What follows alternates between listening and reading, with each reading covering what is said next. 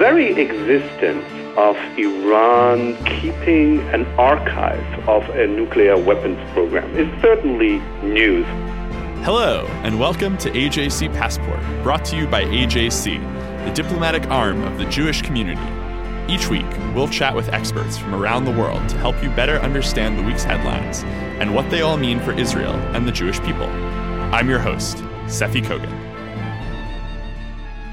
Sometime before next Saturday, May 12th, President Trump will need to decide whether to continue waiving American sanctions on Iran.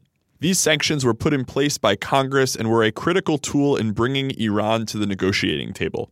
When President Obama agreed to the Joint Comprehensive Plan of Action, the JCPOA, or the Iran deal in 2015, he was agreeing that the U.S. would lift these sanctions in exchange for Iran taking apart much of its nuclear program and cooperating with international inspectors. But President Trump has always hated the Iran deal. And though he has waived sanctions already in his presidency, he vowed when he did so in January that it would be the last time. This week, as the deadline approaches, in a presentation in English, seemingly tailored for President Trump, Israel's Prime Minister Benjamin Netanyahu revealed a massive trove of documents that the Mossad, Israel's intelligence service, had stolen and smuggled out of Tehran. These files conclusively prove what the international community has long suspected to be true, despite Iran's denials. The Islamic Republic was actively pursuing a nuclear weapon up until 2003. If Iran lied about that, Netanyahu asked, what else might they be lying about, even now? Today, we have Daniel Schwamenthal, director of the Brussels-based AJC Transatlantic Institute. Before taking over our office in Brussels, Daniel had a distinguished career as a journalist, most recently editing the Wall Street Journal's op-ed page in Europe. He is the perfect person to analyze where Europe stands as we approach this nuclear deadline. Daniel, welcome to AJC Passport. Pleasure to join you. So, European leaders and the alumni of the Obama administration are the main advocates for America staying in as a part of the Iran deal. You are based in Brussels, the capital of Europe. Can you just state briefly for us the pro-deal stance that I'm sure you hear all the time? Right. The main argument that defenders of the deal are saying is that the deal is working. It has taken a lot of time, many years to negotiate it, and that withdrawing from the deal, particularly without a viable alternative, because they are convinced that Iran would not in any way be open to renegotiating it, would be a mistake. Mm-hmm. And now there was this made-for-TV moment this week with Prime Minister Netanyahu, where he revealed all these documents that the Mossad had taken from Tehran right under the Iranian regime's nose. He portrayed this presentation as a revelation of completely new information. The Trump administration concurred, but many in Europe and even some Republicans in the states, including Senator Bob Corker, a Republican from Tennessee who chairs the Senate Foreign Relations Committee, they say it's actually nothing new. What's that argument? It is not correct to say there's nothing new. First of all, one has to state that the very existence of Iran keeping an archive of a nuclear weapons program is certainly news. We may have suspected it, but nobody had any hard data on it. Now we know for sure that Iran did indeed lie when it pretended not to ever having had a nuclear program, and it continued to deceive the international community by keeping this archive and thus being able to relaunch its nuclear weapons program at the time of its choosing. So for some people to immediately dismiss this as nothing new is not really correct. In addition, we know that there are, I think, 150,000 of pages, which will take months, if not years, to sift through. And already a number of experts have identified key new information about the type of nuclear explosion experiments that the Iranians have carried out, new suspicious sites where they may have carried them out. So we already know that there are also a number of concrete, new, detailed information in this archive. Part of it technical nature, but part of it also definitely food for the inspectors to go and look and inspect those new sites. Well, one thing that I think a lot of people are thinking is, what is the purpose of an archive? An archive is where you put something that you're not using. So doesn't the fact that all of this material was contained in a, dilapidated warehouse, as I think Prime Minister Netanyahu called it, in Tehran suggests that it's not being used in Fordo and in Homs and in the other Iranian nuclear sites? First of all, we don't know if this is the only copy of this archive. I think the Iranians would be foolish not to have multiple copies of this material. And second, if you really don't have any intention of ever relaunching your nuclear weapons program, then why even bothering and keeping it up? And we know that they actually actively moved it as recently as 2017. So you don't go through all this trouble just to keep, because the Iranians are known for, very, very diligent records keepers. You do this only for one reason. You want to restart this program at the time of your choosing, most likely at the end of the so-called sunset clause, which is the period when the most important restrictions of the current Iran deal will fall away. And then, most likely, it is when the Iranians will make use of this material again. But I say most likely because we do not know whether they are not already continuing to work a nuclear weapons program at secret sites, at military sites where the Iranians are saying those are no-go areas for inspectors. This week, over the past couple of weeks, actually, we've seen French President Emmanuel Macron and German Chancellor Angela Merkel sit down with President Trump and really lobby the U.S. to stay in the deal. But one thing that I noticed is that now they're willing to add deals on top of the JCPOA that would take on Iran's ballistic missile program, its support for terrorism, maybe even strengthen the nuclear inspections. What's changed between when the JCPOA, the Iran deal, was first signed in 2015 and today? You're quite right.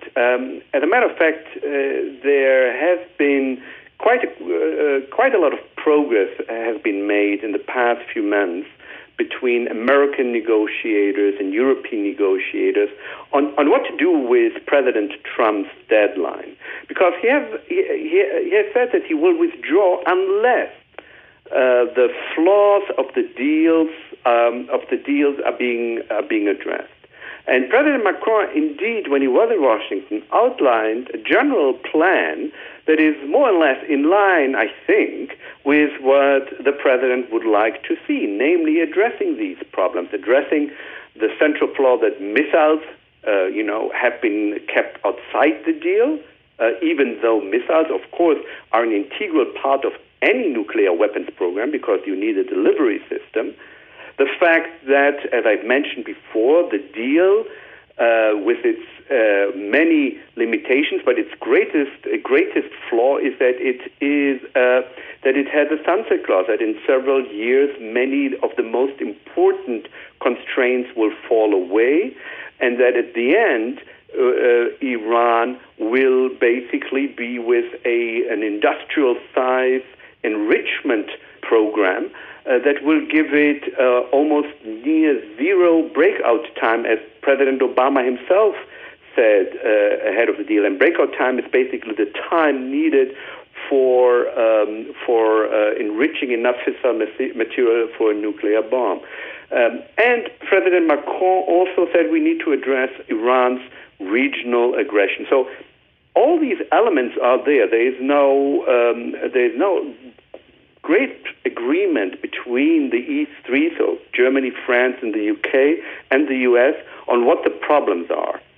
but there is still disagreement of how to exactly fix those problems. And in my mind, it would be a great shame if, after so much progress has been made between the two sides, if in those few days we couldn't go the extra mile, if the Europeans couldn't bridge those remaining gaps in order to keep a united transatlantic front in confronting the Iranian problem. One thing you hear a lot when people talk about the deal is, it doesn't address this, it doesn't address that. And defenders of the deal will say, well, we were focused only on the nuclear development issue because we wanted to tackle that, and then we can tackle the other things. And so one thing that I think is crucially important and has a lot of impact, tremendous impact across the region and impact in Europe as well, is that the deal doesn't take on Iranian adventurism. You'll often hear nowadays that Iran controls 4 Arab capitals: Baghdad, Beirut, Damascus, and Sana'a. The Iranian-backed terror group Hezbollah operates all over the world. What is the European appetite to respond to those issues? That's exactly one of the key questions. As I said earlier, at least we have made progress, certainly rhetorically, in the sense that the Europeans are now on board and publicly admit that this is a severe problem and that they are willing to address it. However, and I'm not privy to these secret negotiations, but it seems that whatever it is they may have proposed, doesn't seem to be enough for the American side. And we know that the E3, meaning the Germany, France, and the UK, who were parties to the nuclear agreement, have proposed a number of relatively limited, targeted additional sanctions against Iranian assets and targeted against Hezbollah, and they were not able to get the rest of the EU behind this initiative. The EU can only pass sanctions if there is a unanimity. Now, it is questionable whether those 15 measures would have been enough to convince President Trump that that Europe is indeed really committed to confront Iran. But the problem is they were not even able to pass those measures. And I think, again, without being privy to the talks and without having privileged access to the White House, but I think what the Europeans ought to do, and this is also what AJC is calling for, among other measures, is, for instance, to designate Hezbollah in its entirety as a terror organization. At the moment, the EU has only designated its so-called military arm, but not its so-called political arm. So the Europeans are making a distinction that even Hezbollah itself is rejecting, and which allowed Hezbollah in Europe to continue to operate under the so-called political arm, to raise funds and recruit supporters. So this, for instance, would be a clear sign that Europe is ready to do what is necessary to push back against Iran. Former U.S. Ambassador to Israel, Dan Shapiro, a friend of AJC Passport, is predicting that President Trump has made his decision already. He has made up his mind. He's going to pull us out of the Iran deal. Has Europe reached that conclusion about President Trump's intentions as well?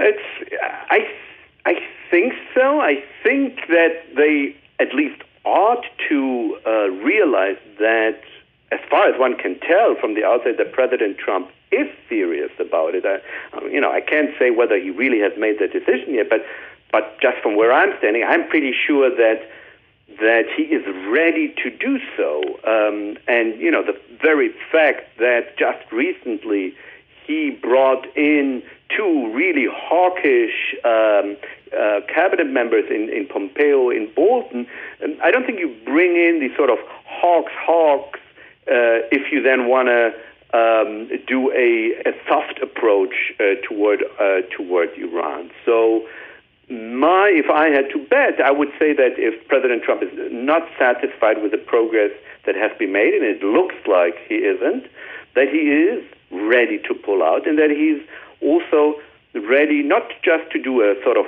soft pullout, meaning to only reimpose American direct sanctions, but that he's ready to impose secondary sanctions, meaning sanctioning international companies for doing business in Iran. In other words, forcing them to choose between a 300 billion rogue economy and 17 trillion U.S. economy. And, well, you do the math. I'm pretty sure I know what the European companies will do. Daniel, we at AJC don't think the deal is perfect. We opposed it when it was announced, but we want to keep it now, largely because we believe in Western unity. We believe in the U.S. and Europe working together to combat global threats. In the eyes of Europe, would the U.S. be isolating itself with this move? That is certainly an argument you are hearing, and it would indeed be a very bad outcome if, in the end, we have a situation where somehow Europe is standing with Russia and China and Iran, of course, and the United States would be alone. Indeed, that would be in addition to the great challenge that Iran poses and the serious threat to international security, to see Europe and the U.S. divided on this, to add another transatlantic conflict on top of this problem would indeed be the most regrettable outcome.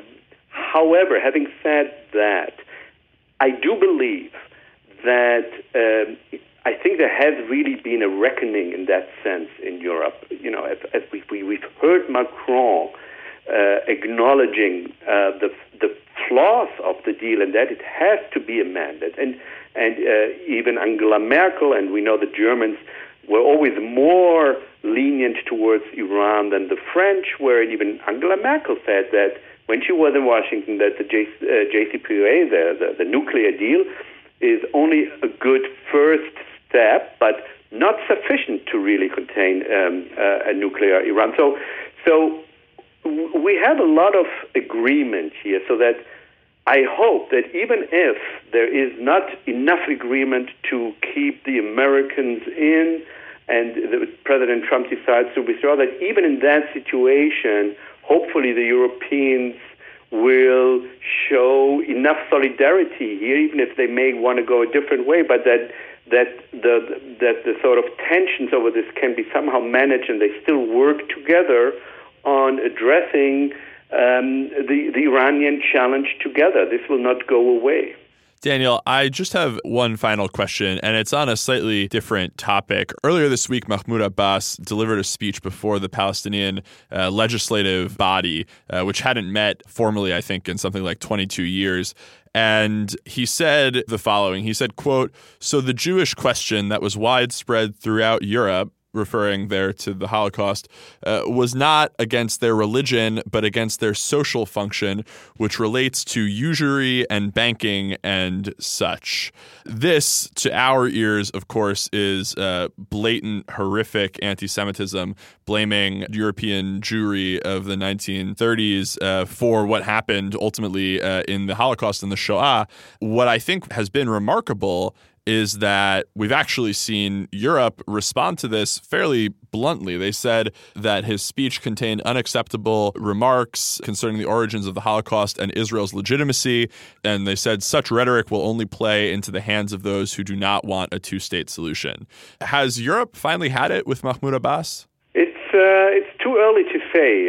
This has been, and it's not just Mahmoud Abbas. It's the entire Palestinian Authority system that really is based on constant incitement to hatred against Israel, against Jews, that is doing the exact opposite of preparing its people for coexistence, but encouraging its people to even carry out terror attacks. We know that the Palestinian Authority under President Abbas is paying salaries to terrorists who are imprisoned in Israeli prisons. And the salaries are higher, the more gruesome their crimes were. So it's the entire system that is just incompatible with any notion of coexistence, let alone peace. And this is something that we at AJC, and certainly and in the European offices, the Transatlantic Institute in Brussels, have been telling Europeans time and again that if they really, really want to make a difference and contribution to peace, then they ought to use the considerable leverage that they have over the Palestinians, because they are the most important financial and diplomatic supporters, to help, so to speak, the Palestinians change their ways, the society, the political system. In addition, you have the corruption and mismanagement, dysfunctional. So I must admit that on the one hand, I was happy to see these reactions, but I would also have seen even more clearer condemnations. You haven't really heard the words that this is clear anti-Semitism. So I'm afraid there is still a sort of a very slow learning process, and I don't think they've had it with Mahmoud Abbas. But again, one ought not to reduce it to this one person. I'm not convinced that whoever will follow him will be a great improvement, because it's structural. Well, Europe may not have had it with Abbas, but the New York Times editorial board certainly has. We'll put a link to their latest editorial, Let Abbas's Vile Words Be His Last as Palestinian Leader, in the show notes for today's episode. Thank you very much, Daniel. My pleasure.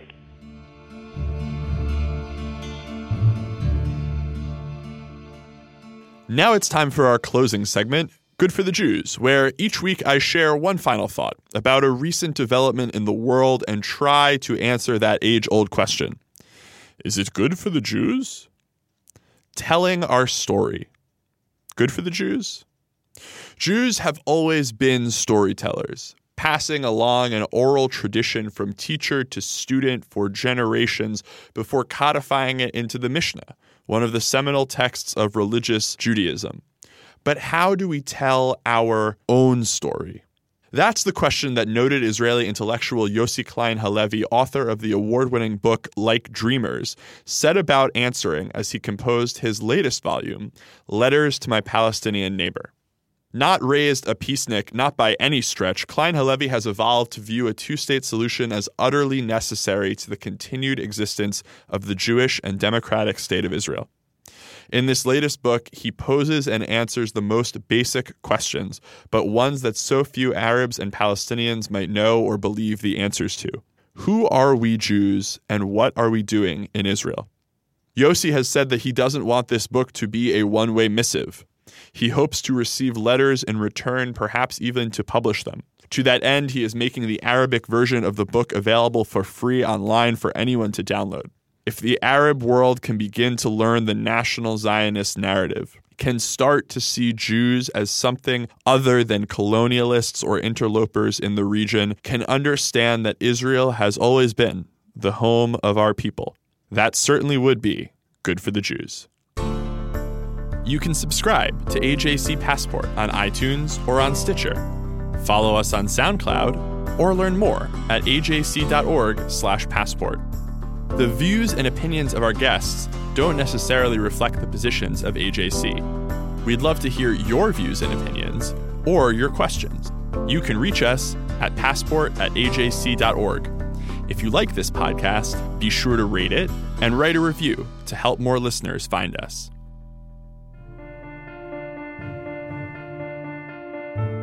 Thank you for listening. I'm your host, Seffi Kogan.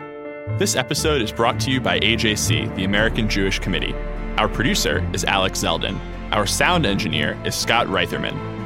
Tune in next week for another episode of AJC Passport.